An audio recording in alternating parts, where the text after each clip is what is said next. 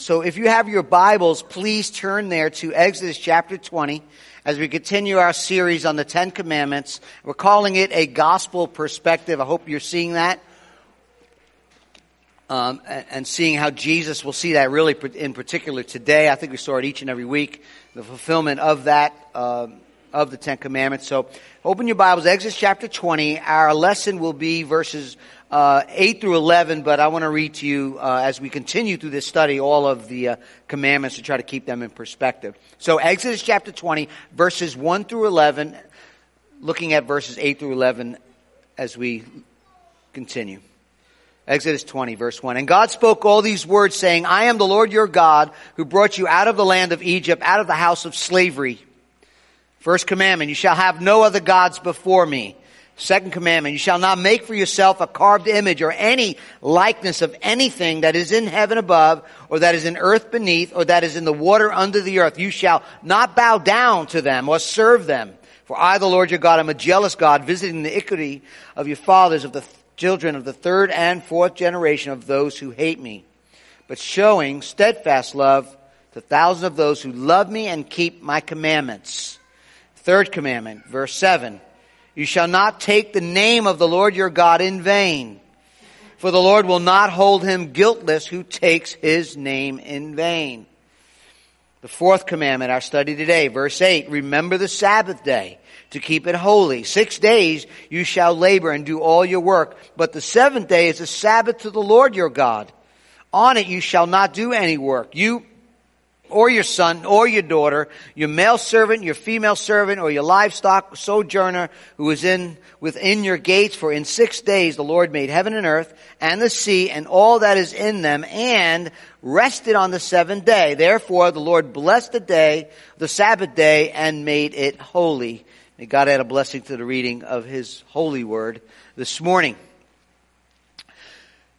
As we get into the text, just really quickly, two things we want to keep in mind in order to keep the moral laws of God in its historical, covenantal, and redemptive context. We mentioned this before, is revelation and relationship. When we say revelation, we talk about the law reflects the lawgiver. God is good, God is holy, God is just, God is righteous. And in His law, it reflects His goodness, the law, His righteousness, and it reflects His character and His will.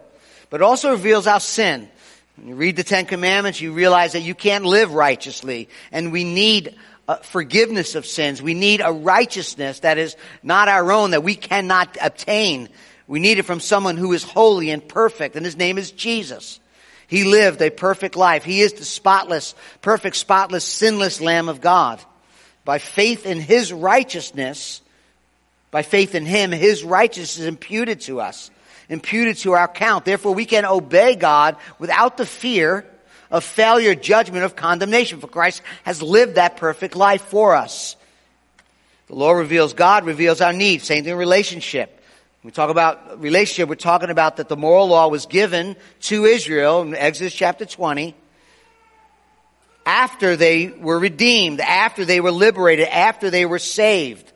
Today, same thing. We obey the moral law of God, not to win the favor of God, to approval of God. We obey the law because we have been redeemed, renewed, regenerated, and out of love and gratitude and thanksgiving, because of the gospel, we respond in obedience. Out of the gospel, we respond. We've loved, we've accepted, we've been forgiven. Also remember that God made a promise in Genesis 3:15 to Adam, a covenantal promise to Adam, and in love made it also to Abraham that he would send a Redeemer. And we find that fulfillment completely in Christ, in His person, and in His work. He's the offspring of promise.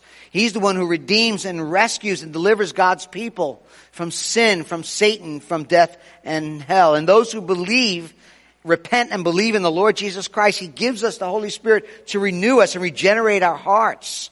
And our disposition, our relationship toward God has been one of peace, and our disposition toward the law has been changed. That's why John says God's laws are not burdensome to us. We love God. He's our Father. He wants what's best for His kids. It has changed because of the gospel. And the moral law now is our guide. Now, it can't save us. It can't condemn us, but it is something that we respond to out of love because of the gospel, and we respond in obedience to God, who's a Father who loves us. One other thing I haven't mentioned I want to talk about, I think it's important to do, and I've been waiting for this day and the fourth commandment, is to talk about the different laws of God. There's the moral law, there's a civil law, and there's a ceremonial law. Theologians for centuries, including the Reformers, have broken God's law down in three categories. As I said, the civil, the ceremonial, and the moral laws. They're not completely separate from one another. We'll see that today. But that breakdown and understanding those three titles or those three headings for God's law makes it easier to try to understand the laws of God. And the fourth commandment here, keeping the Sabbath day, you'll see is a moral law of God, but it's also a ceremonial law as well. So the civil law was given by God to the people of Israel under a theocracy. God governed them and included guidelines like, waging war, restriction on land use, debts and penalties and violations of the law. The church, though, is not a state. It's not like we're a theocracy. We have a government, Romans 13, and we also do have a king, though. His name is Jesus, and his kingdom is not on earth as right now completely fulfilled. It will be someday, but right now his kingdom is mostly spiritual. So, as you know, our nation has followed a lot of the civil laws of the Old Testament. Other nations have done, and they're good and helpful and useful, obviously, but we're not under the civil laws of the Old Testament. Next is ceremonial laws.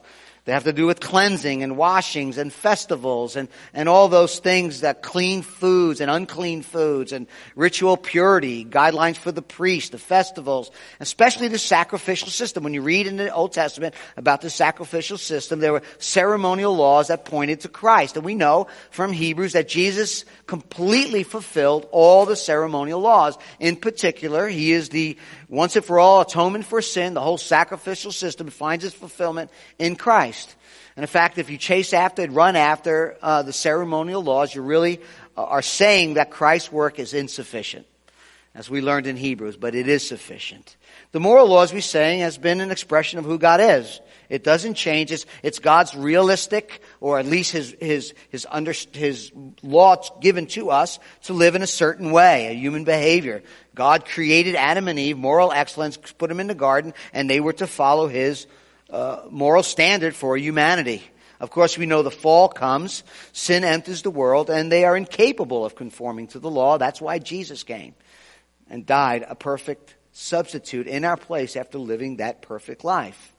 So you have the civil laws, you have the ceremonial laws, you have the moral laws. Just something to consider, particularly as we look at the fourth commandment.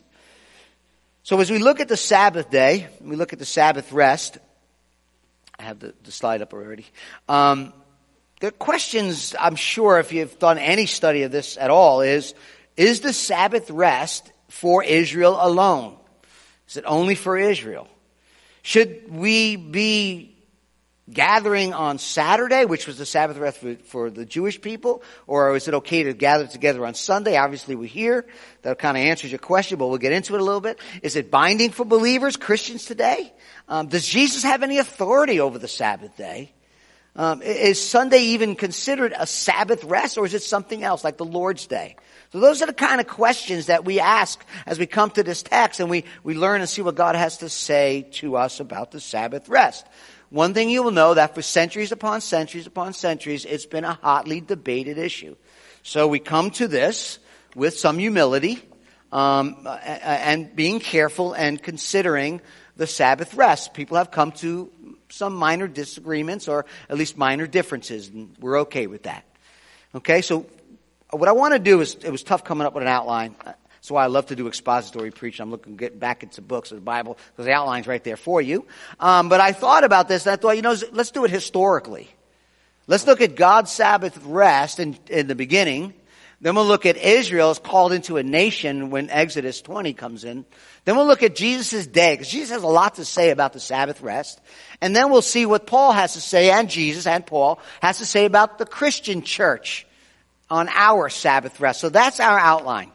All right, I figured that would be the best way to go. So first you need to know that the word Sabbath comes from the Hebrew word of rest, or to cease, to stop.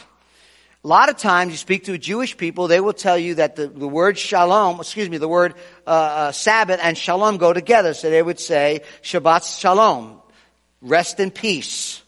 And it has its origin in the creation account. Genesis 1:31. God saw that what he made, and behold, it was very good. Going back on all that he made. And there was evening and there was morning the sixth day. So first day, second day, all the way up to the sixth day. And he says, man, it is very good. Thus the heavens and the earth, chapter 2, verse 1, were finished, and all the host of them. And on the seventh day, God finished his work that he had done, and he rested on the seventh day from all his work that he had done.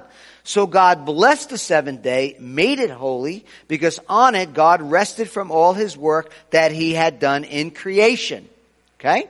So God rested and made it holy. The word holy means separate. It's been set apart. It's different from all the other days in which God created. And God's Sabbath rest, when he rested on the seventh day, does not mean, as you know, I hope, that he was exhausted. He was tired. He was built up a sweat on all those days, and he needed to physically and emotionally just take a nap. That's not what happened. Okay? Not like us, we need to take naps. God created the world and saw it was very good. It wasn't like it was an inspection, like, let me see if this is really worth anything. No. You know, when we hear a good song, we just say that was a good song, or we really tugged on our heart. That was a good song. God looks at creation and says, I'm satisfied. That is glorious. And rest on the seventh day. He said, it is good. It is finished. I am pleased. I am satisfied. And that's what the rest really means. Truly to lay down something. To lay it down. There's one thing I want you to notice in this creation account. If you have your Bibles, you can turn to Genesis 1. Is that on each day God creates, it ends the same way. Morning and evening. Morning and evening. Each day. First day, morning and evening. Second day, morning and evening. And you have this repetitive wording. Except on the seventh day. In Genesis, when he rests on the seventh day, it goes right into the rest of the narrative. There is no morning and evening. God creates the world, rests on it, gives this breathtaking, beautiful, glorious world to man and his wife, and now everything is set, and now they can enjoy their relationship with their God. They can enjoy relationship without fighting with one another. There is shalom, peace. The garden was a holy place of Sabbath rest. There were days, but there was peace and there was rest. Up until chapter 3, Adam and Eve walked with God, talked with God, because there was God, and God was their rest. There was no fear, there was no shame, there was no sin, no anxiety, no worries. Adam had the complete freedom because he fellowshiped with the God of rest. And in order to remain in the shalom, in order to remain in the rest, Adam was told not to do something, but to trust God, to rest in God, to trust in God, to have faith in his provision and care for him. And we know what happened. He didn't pay attention. He rebelled against God. Sin enters the world. And when Adam sinned, there was no more rest.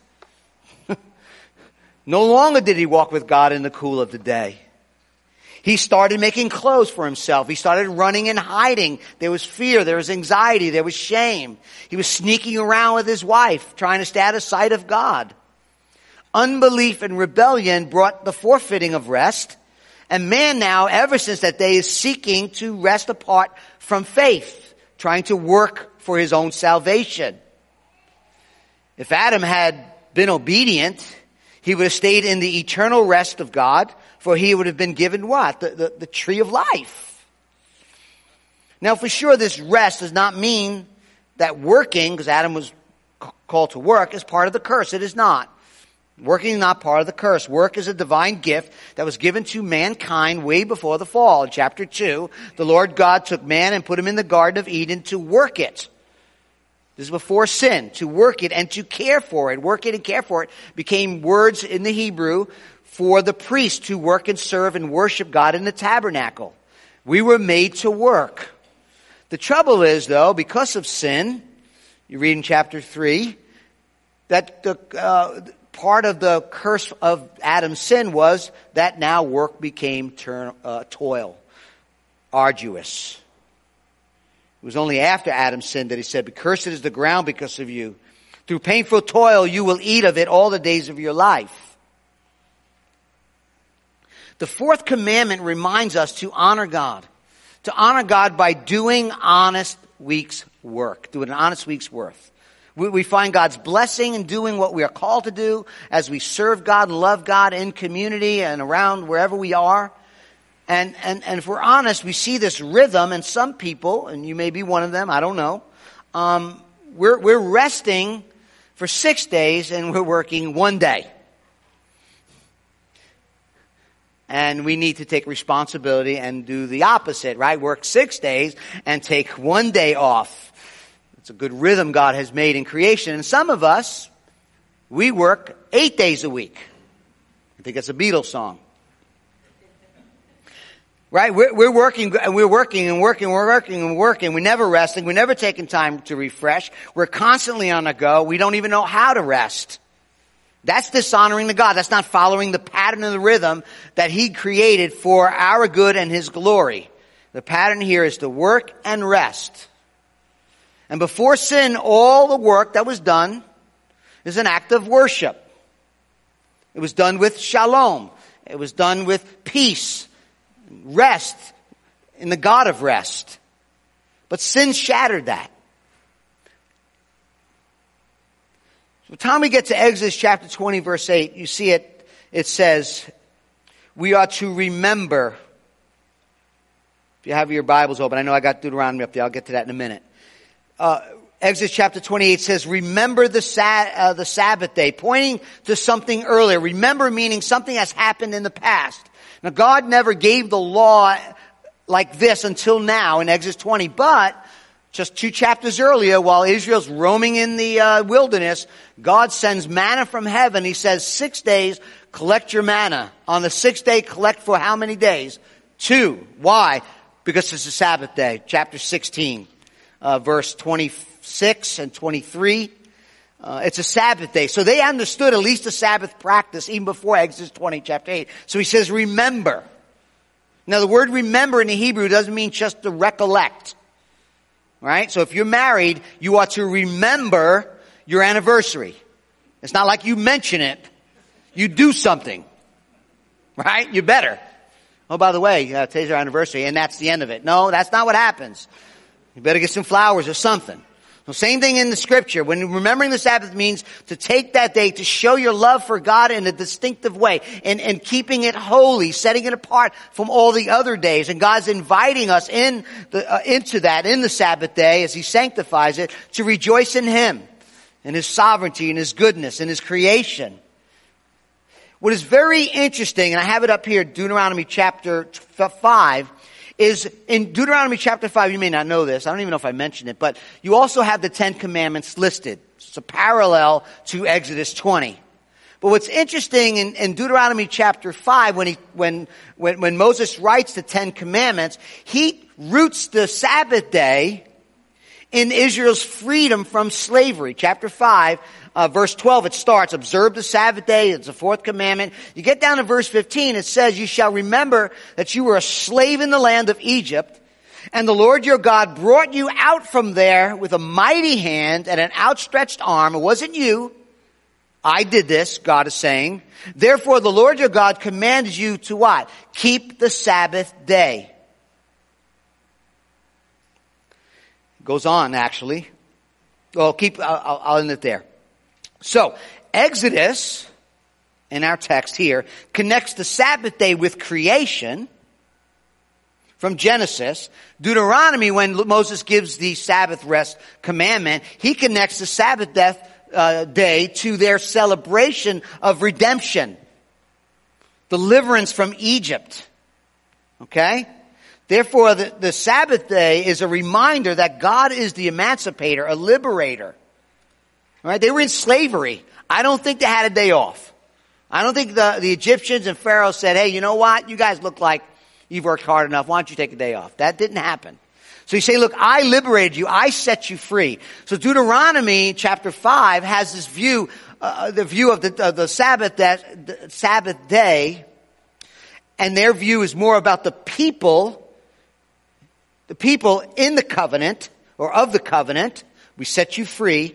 Exodus has more about emphasis on the God of the covenant. So the people of the covenant, in we set you free, I set you free, I released you from bondage. It's more about the people of the covenant. Exodus is more about the God of the covenant. So it's very important you see this morning, that the Sabbath day rest is grounded in both creation and redemption to the Jewish people. Okay, we go further. It was actually a sign. We talk about signs, we talk about rainbows and stuff, but this was actually, the Sabbath day was actually a sign of God's creative purposes and saving grace. Exodus chapter 31. Sabbath becomes a sign of the Mosaic covenant. Look what it says. Chapter 31, verse 13. We're going to be in a lot of verses today. He says, you are to speak to the people of Israel and say, above all, you shall keep my Sabbath, for this is a sign between me and throughout your generations, that you may know that I, the Lord, sanctify you. You shall keep the Sabbath because it is holy for you. It's a sign. It is holy for you. Everyone who profanes it shall be what? Put to death. Whoever does any work on it, that soul shall be cut off from among his people. So just like the rainbow in the sky given to Noah, just like circumcision to Abraham, the Sabbath is a sign, part of the Mosaic covenant, that God would care for his people, love his people, and that they would take a rest during the week, at the end of the week, and to trust him, to worship him, and to rest. And what God is doing here in both Exodus and in Deuteronomy is republishing a already principle that was given in creation, given to Adam in the garden. But Israel can't enter into rest. That's the point. By her own labor, she had to be delivered. That's what Exodus is all about, being delivered and redeemed by the God of grace and the God of rest. Israel was not free from slavery by herself. She was set apart by the grace of God. So, the Sabbath was not only a day of rest, stopping labor, work, and a day of worship. It was also a day to celebrate Israel's glorious redemption by the hand of God. Now we see the reason why the penalty was so severe. Because if Israel refused to obey the fourth commandment and rest on the Sabbath, she was telling the world they don't need to rescue, that God is not a God of grace. I could do this on my own. I'll work for my own salvation. The fourth commandment is a living portrait of Romans 6:23. For the wage of sin is death, but the gift of God is eternal life through Jesus Christ our Lord. Well, as you know, the history of Israel, and we would be the same, not picking on them at all, they didn't keep the Sabbath rest. They weren't reminded of God's eternal Sabbath, nor of Israel's redemption. By the time you get to Nehemiah, you read the prophet, every day became, just a work day, and it became a real problem. As you also notice in the Sabbath rest of Israel, there's a negative and a positive. We talked about this before. So the positive requirement is to keep the Sabbath day holy, to rest on the Sabbath day. The negative, obviously, what you don't want to do is work. Do any work, verse 10. Okay? What's also interesting, before we leave Israel's, this heading, Israel's Sabbath rest, is you need to know, is that the Sabbath rest at the end of the week on Saturday was not the only Sabbath that they should keep. If you continue to read, and you read in Leviticus, they would hold Sabbath days every 7 years. And then every 50 years, 7 times 70 plus 1, Day of Atonement, they would hold, which you probably heard this before, the year of Jubilee. So the Sabbath rest, 7 years, 50 years, they would hold the year of Jubilee, which prisoners were set free, slaves and debtors go free, and debts were canceled. It was the year of Jubilee. And God, in His law and speaking to Israel and revealing Himself to Israel, was revealing primarily who He is and what He has done, and the age to come, pointing them to the promised Messiah. Okay, to the promised Messiah. In fact, in Psalm 62, he invites his people, come and rest. He says this, for God alone my soul waits in silence. From him comes my salvation. There's this resting and waiting, anticipating within the law, within the people of Israel for this coming day rest. Okay? So God's rest, Genesis, Israel's rest, and now Jesus' Sabbath rest. So Jesus shows up on the scene, right? And the Sabbath day has been brutally beaten up, right? Out of control. In the gospel accounts, the four gospel accounts, Jesus confronts religious leaders not only concerning their stupid man-made regulations, but he uses the Sabbath rest to point to his personhood, who he is. And I'll explain to that as we get there in a minute. So the Sabbath, Jesus comes on the scene, the Sabbath rest, and they have 39 types of work that was in violation of the Sabbath day rest where you're not supposed to work. They added so many rules, so many regulations, they became such legalists that the day was not a day of rest. It was a day of incredible burdens to bear, not burdens to be lifted. A tailor couldn't carry a needle with him because just in case he was tempted to sew something that was ripped. If you took a bath, you couldn't do that because if water fell on the floor and washed away some dirt, it was considered work. If you had a candle lit and you forgot to put it out, don't you dare do it during the Sabbath. That was work. Ladies, if you happen to see a glass or a mirror and you see a little gray hair popping out, and you plucked it, that was work, violated the Sabbath. You couldn't wear jewelry if it weighed more than a dried fig. I suppose you could wear a dried fig earrings. Don't know how that will look. The Sabbath became, you know what, a pain, right? Impossible to rest. I can go on. There was so many funny things. I had to cut it short. They were under incredible burden. And Jesus comes on the scene as he does multiple times. Matthew's Sermon on the Mount. He has to straighten them out. Right? He's got to interpret the law correctly. So, in the Gospel according to John, chapter 5, Jesus heals a man who's been 38 years. He's been an invalid for 38 years. And he tells him, pick up your mat, which he slept on a mat, roll it up, pick it up, and go home. The religious leaders see the man walking home after laying on a mat for 38 years and tell him, you're violating the Sabbath because you're walking with your bed. Like he's supposed to lay there healed until the sun rises. Then they accuse Jesus of healing him on the Sabbath, again, breaking their silly laws.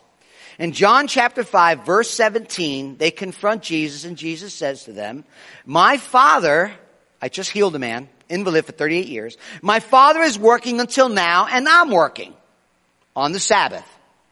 This was why the Jews were seeking all the more to kill him, because not only was he breaking the Sabbath, he wasn't, but he was even calling God his own Father, making himself equal with God.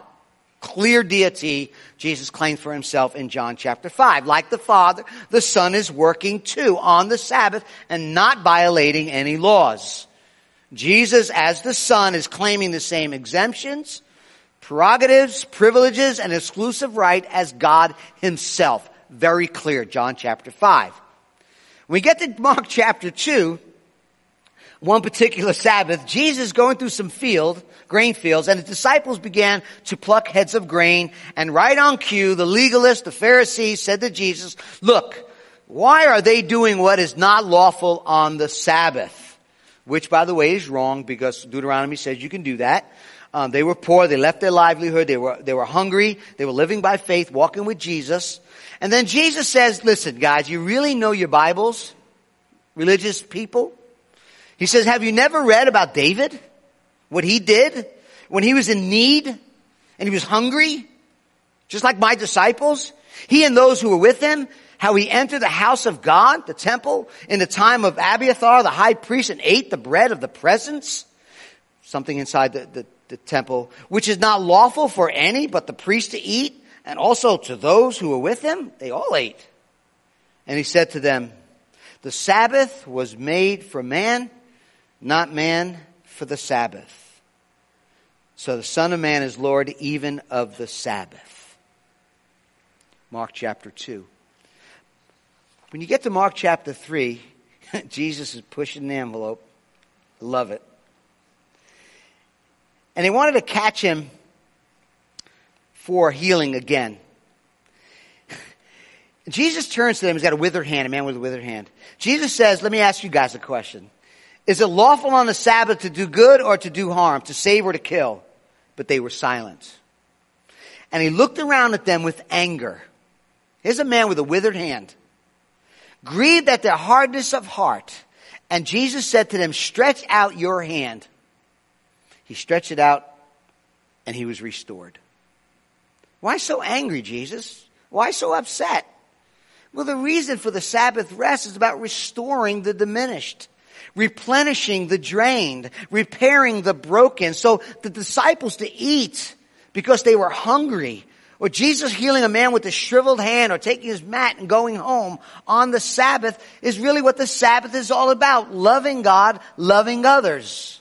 Serving and worshiping God and having mercy on others. But these high religious people, biblically informed, did not like the idea that Jesus was breaking their man-made stupid rules.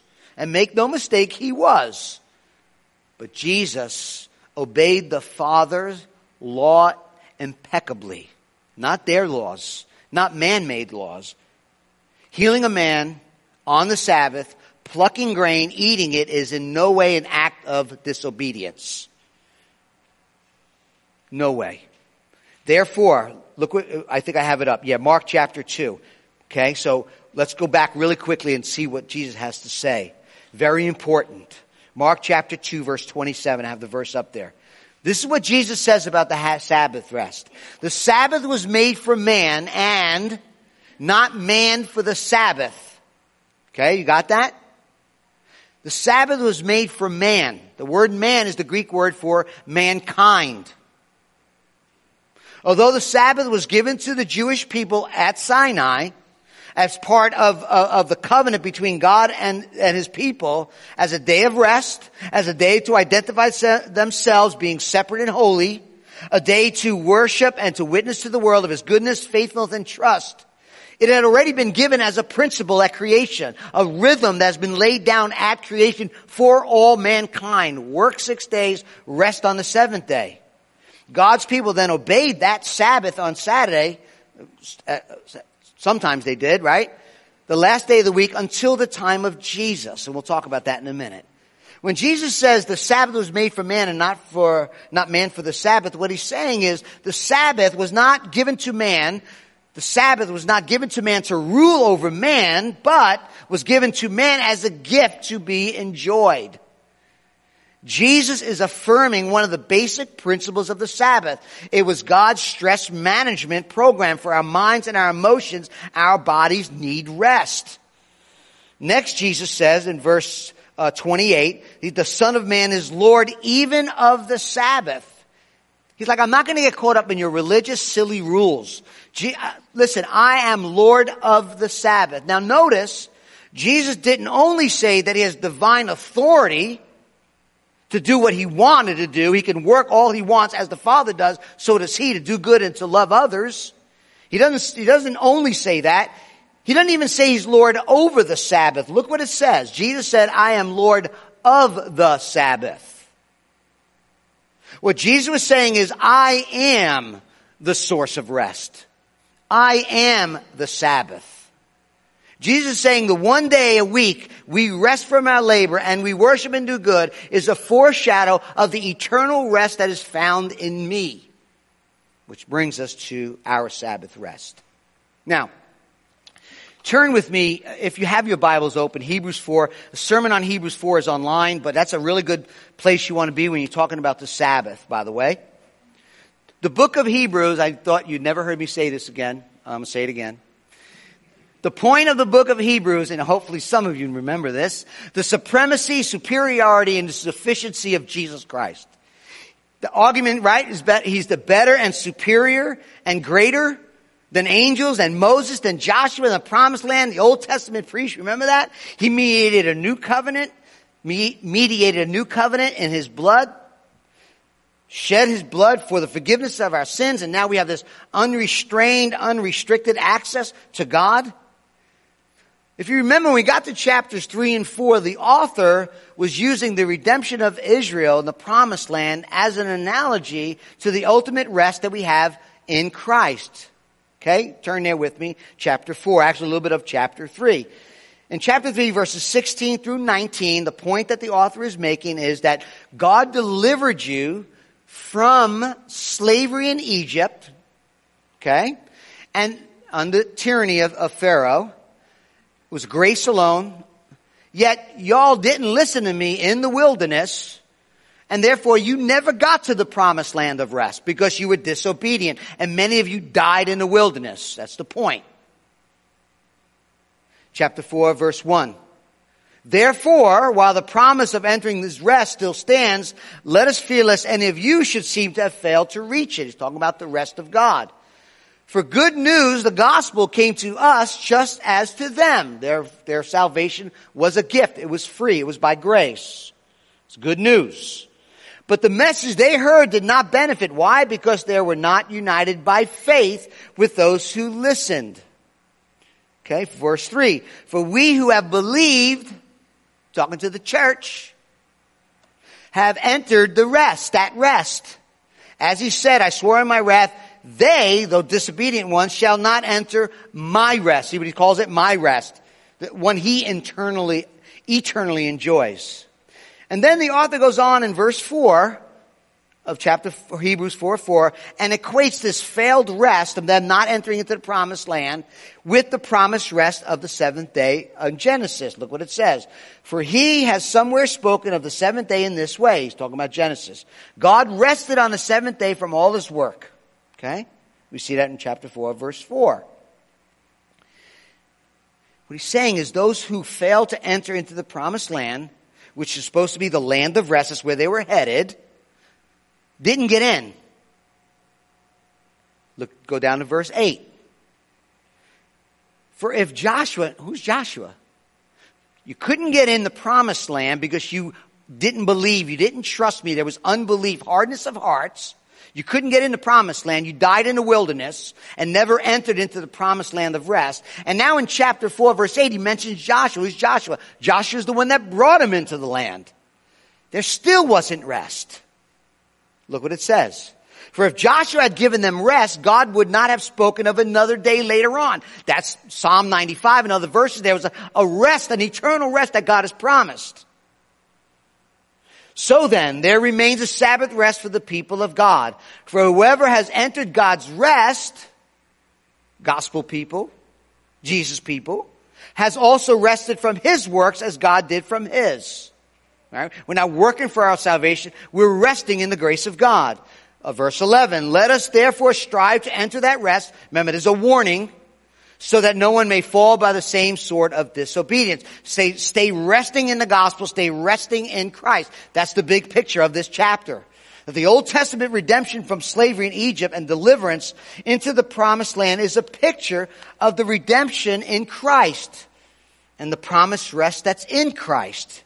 And the author is reminding the recipients of Hebrews to not be like those Old Testament folks who in sin and disbelief, even though they were delivered from slavery, never entered into the promised land rest. And even when they got there was still a rest that was promised. Sin was still a reality. The nation would be overtaken, both the northern and southern kingdom, into exile.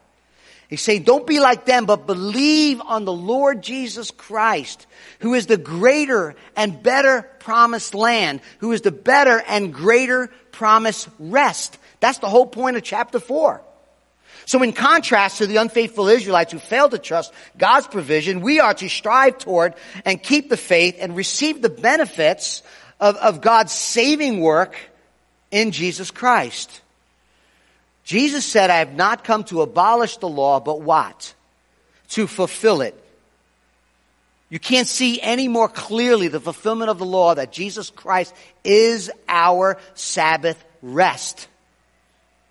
Dr. Michael Horton. Jesus Christ is the rest R-E-S-T, for the people of God. And even the land will enjoy his eternal rest and be, Romans 8:21, liberated from its bondage to decay and brought into the glorious freedom of the children of God. These Sabbaths pointed to Christ and his advent, death, resurrection, ascension, and future return. We find fulfillment so complete that we no more need the Sabbath as a sign than we need sacrifices or a temple. According to Hebrews, Christ is all three: Sabbath, sacrifice, and temple, end quote. So God created the world in 6 days, then rested. Adam and all creation entered into God's rest, into the shalom. And as we already saw, a part of God's rest is this shalom, but Adam sinned. He worked for his rest. He ran away from God. He hid. He tried to cover his own nakedness with a fig leaf. And what did God do? God went after Adam in grace and slaughtered an animal and clothed Adam, because Adam could not save himself, and God is showing that it's got to be by grace alone. And this work that Adam tried to do has been our work. We're trying to work our way in salvation, trying to obey the laws in order to be saved, rather than resting in salvation and obeying the law. It's the difference between the gospel and religion. Now, man has been running into rest ever since. Working, trying to rest. The original Sabbath day was work and rest, resting in God, though, forever before sin. Yet now, family, because of sin, there is work and rest, work and rest, work and rest, and work for 6 days, and then rest where? On the last day.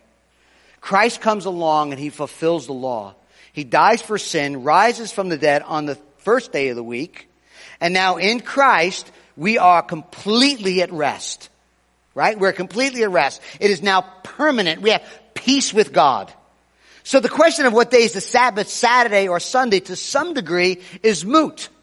Because every single moment of every single day of every single second, believers are resting in the finished work of the Lord Jesus Christ, who said on the cross, "It is finished." It is finished. Now I want you to watch this. At creation, it's work 6 days and rest on the seventh day. Adam enters that rest, but then sin and work becomes arduous, and rest is something we work toward. The end of the week, work, rest. Work 6 days, then you rest. Christ comes along, fulfills the law. Now rest not only becomes permanent, but now it also points to a new day.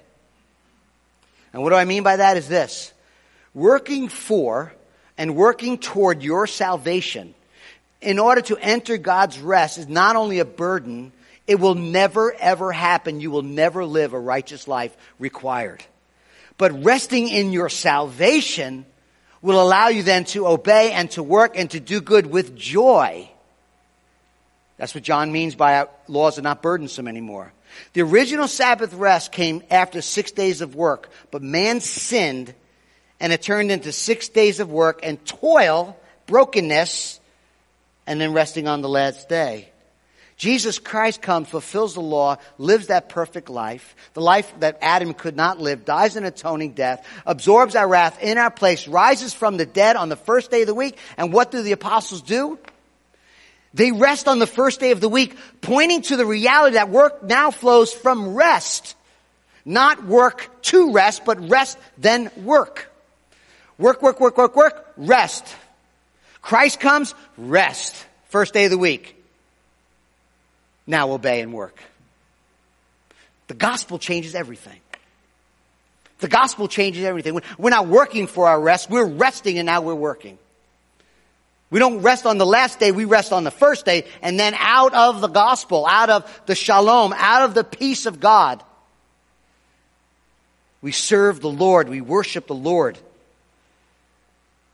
Self-justification, works righteousness will not give you the righteousness needed. The gospel is rest and then work out of grace and shalom and peace, not trying to earn salvation, but resting in the finished work of Christ. And now listen, by our union with Christ, who is the fulfillment of the law, We are already living in the seventh day eternal Sabbath of God, looking for that final rest with Him in eternity. God commanded a Sabbath observance through Moses, but Christ Himself is the Sabbath for His people. As He said, Matthew 11:28, "Come to me, all who are weary and laden and burdened, and I will give you rest. Take my yoke upon you and learn from me. For I am gentle and humble in heart, and you will find what? Rest for your souls. For my yoke is easy, my burden is light." So what did the apostles do? They worship when? On Sunday. The Jews look for the Messiah at the end of the week, but we look backward to Christ at the beginning of a new week. And when the second Adam, Jesus, came, He fulfilled all obedience due to God. And unlike the first Adam, He won our access to the tree of life, entering into the Sabbath rest, one that God Himself enjoys. Sabbath rest, ultimate presence with God, fulfilled in Christ. If the Sabbath, which we already saw, is a sign of redemption, and it is for God's people, it's a sign. The Sabbath rest is a sign of redemption for God's people. How fitting it would be for we as God's people to celebrate our redemption on Sunday. So obedience to the Sabbath is so much more than just stopping from daily working. We celebrate on Sunday morning the completion of Christ's work in His life, death, and resurrection. He has delivered us. He has set us free from sin's tyranny. And according to Scripture, that's what I believe the apostles did. Acts chapter 20, verse 7. On the first day of the week, that's Sunday, when we gather together to break bread, the celebrating redemption. Revelation 1:10, John, we saw this not long ago. "I was in the Spirit on the Lord's day, and I heard behind me a loud voice with a trumpet." 1 Corinthians 16, Paul tells the church, as they gather together on the first day of the week, put something aside and store it up, so there'll be no collecting when I come. So obviously the church gathered the first day of the week, celebrated the resurrection of the Lord Jesus Christ and liberation from sin, Satan, and the enemy. God does not want to rob us of the joy of the Sabbath, but to rejoice in our God-given, Christ-wrought, Spirit-applied freedom from slavery, from sin, from death. It's only when we are united with Christ, the Lord of the Sabbath, can we fulfill our Sabbath duties, finding rest in Him. The gospel makes it very clear, every account, that Jesus Christ rose on the first day of the week. First day of the week, first day of the week, first day of the week. The old covenant is fulfilled. The new covenant has come. Everything that was anticipatory and preparatory is coming is now fulfilled and satisfied perfectly in the Lord Jesus Christ. The whole world changed. All things are made new. All things that were in process now are new through the resurrection of Jesus Christ and the reality that we worship our Redeemer on Sunday morning. So, is it Saturday or Sunday? Well, for us it's Sunday. I'm glad you're here. You wouldn't be here by yourself yesterday. We're not just concerned about when we worship. We want to worship Him. Who we worship. The Lord Jesus who rose from the dead. But even with all that said, I'm going to give you a verse. Look at Colossians. This is a great verse. So we have to worship on Sunday. Everything else is wrong. Pastor Luke just said. Actually, no. Colossians chapter 2, Romans chapter 14. Paul tells the church of Colossae how great and glorious Jesus is. He died on the cross, delivered us from principalities, wonderful things, forgiven us. And verse 16, he says, "Therefore, because of the gospel, let no one pass judgment on you in questions of food," ceremonial, "drink," ceremonial, "regard to festivals," ceremonial, "or a new moon or a Sabbath." Whoa, Paul. Why not? Well, these are shadows of things to come. But the substance, the reality, the reality of it, not a shadow, not a sketch, not an outline, the substance belongs to who? Christ. Here we see the ceremonial aspects of the Sabbath rest. Paul puts them with festivals and new moons. They belong to Christ. The Sabbath day is placed alongside the rituals, the celebrations of the ceremonial law that Christ has fulfilled. So we don't require people. Some people work on Sundays. Law enforcement, hospitals, places that are just open that can't close. They they work on Sundays. I did for many years. I have to take another Sabbath day. Does it make sense to gather on Sunday? Absolutely. Is it biblical? Absolutely. They did so. But if we're so hung up on gotta be on a Saturday, well, how come we don't do the other Sabbaths? Like letting prisoners go. Well, we are now, but you know what I mean? Letting prisoners go every 7 years. Or Jubilee. Like, we're not doing any of that. So we observe the Lord's Day not out of duty obligation, but with joy celebrating the triune God. It's practical, but some people worship on Saturdays because they work on Sundays. There are services that are done throughout the week. Worship the Lord. Worship the Lord. I would assume if we're in a community where, we're in the middle of a real deep community of around a hospital maybe, and 90% of our congregation works on Sunday, we would be doing something different. Saturday night, Sunday night, Monday, whatever day. We don't want to make it legalistic where you have to do this and now, or you're breaking some law and you're in sin. Resting one day a week is a rhythm for God's people. So I will ask you, are you taking a Sabbath rest? My rest day is Tuesday. But are you taking a Sabbath rest? Are you taking a day, making it distinct, making it separate, worshiping the Lord, serving others, staying in prayer, and doing the things, like I said, loving others, showing mercy, or is every day the same day? Take a day, draw near to God, draw near to others, fellowship, worship, serve others, have mercy with one another. Enjoy your Sabbath rest. Let me ask you this question. Don't answer it, because I already know the answer. We just had a birthday celebration for Colleen. Is she here? All right, she got it right, man. She celebrates every day for a month, right? And if there's anyone, not to put you on the spot, but I'm gonna, is anyone that looks forward to her birthday? It is her. And right, that's cool. That's good. We all look forward to our birthday parties. Sometimes different years, maybe like, I don't really want this year to come. But when you're okay with that, you celebrate birthdays, you celebrate graduate. We have all these celebrations that we set a day apart and celebrate. How much more for God's people to set a day and celebrate our redemption? It's not about an obligation. I got to do this. It's about I get to worship and celebrate grace and mercy and kindness and God's love.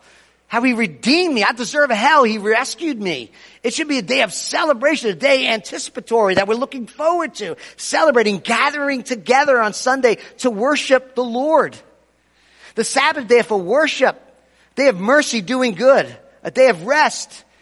We must honor God by recognizing who He is. That's the first commandment. How we are to worship. That's the second commandment. Our speech and our words. That's the third commandment. But also the use of our time. When's the rhythms in our lives when we rest from toil and work.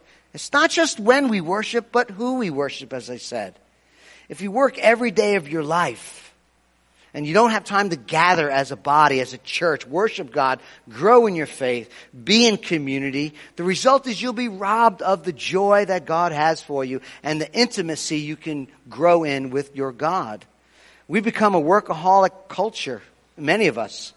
We're trying to achieve something. We're trying to find rest, right?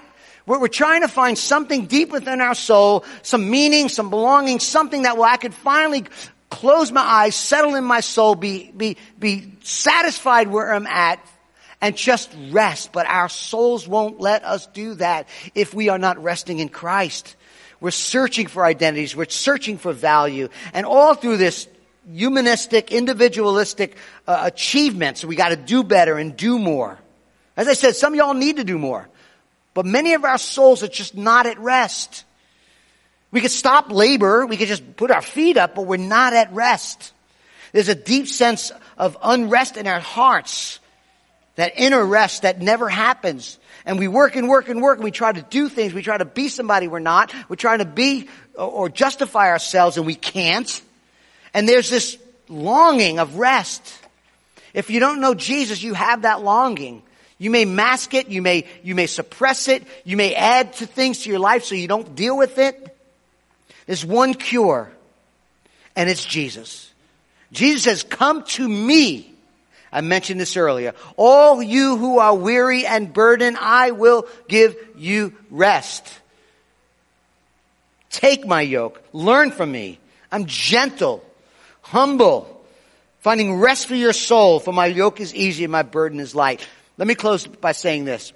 Adam ran and hid and worked for his salvation. If you don't know Christ today and not settled in his perfect life that he lived on your behalf, imputed to you by faith, died a death that you should have died, bearing God's judgment and God's wrath upon himself as your substitute, you will not know rest your entire life. So we want to invite you to come to Jesus where you'll find your rest. I want to invite you, if you're a believer, to think through. I'm not going to tell you what to do and not to do on the Sabbath rest. Get with God. Open the Word. What needs to change so that you can love the Lord, grow in your faith, and rest that God has given you to enjoy? Look forward to that day. I know this speaks to my own heart. Things I need to change. Not out of rules and regulations, but out of love, joy, and celebration. Does that make sense? Okay, let us pray. Father, we're thankful that you have given us eternal rest in Jesus Christ our Lord. And yet the principle still remains, Lord. There are times in our lives when we're so busy, we forget to celebrate you. We forget to remember. We forget to set apart time to rest in your grace. May we always, every moment of every waking second, rest in your grace. And may all that we do be an outflow of the gospel, outflow of grace, not trying to work toward rest, but resting on the first day and then serving, worshiping, obeying with joy of the gospel for the remaining week, Lord. Please, as we serve you and worship you and as we sing, God, we pray your blessing on our time for your glory and our joy. In Jesus' name, amen.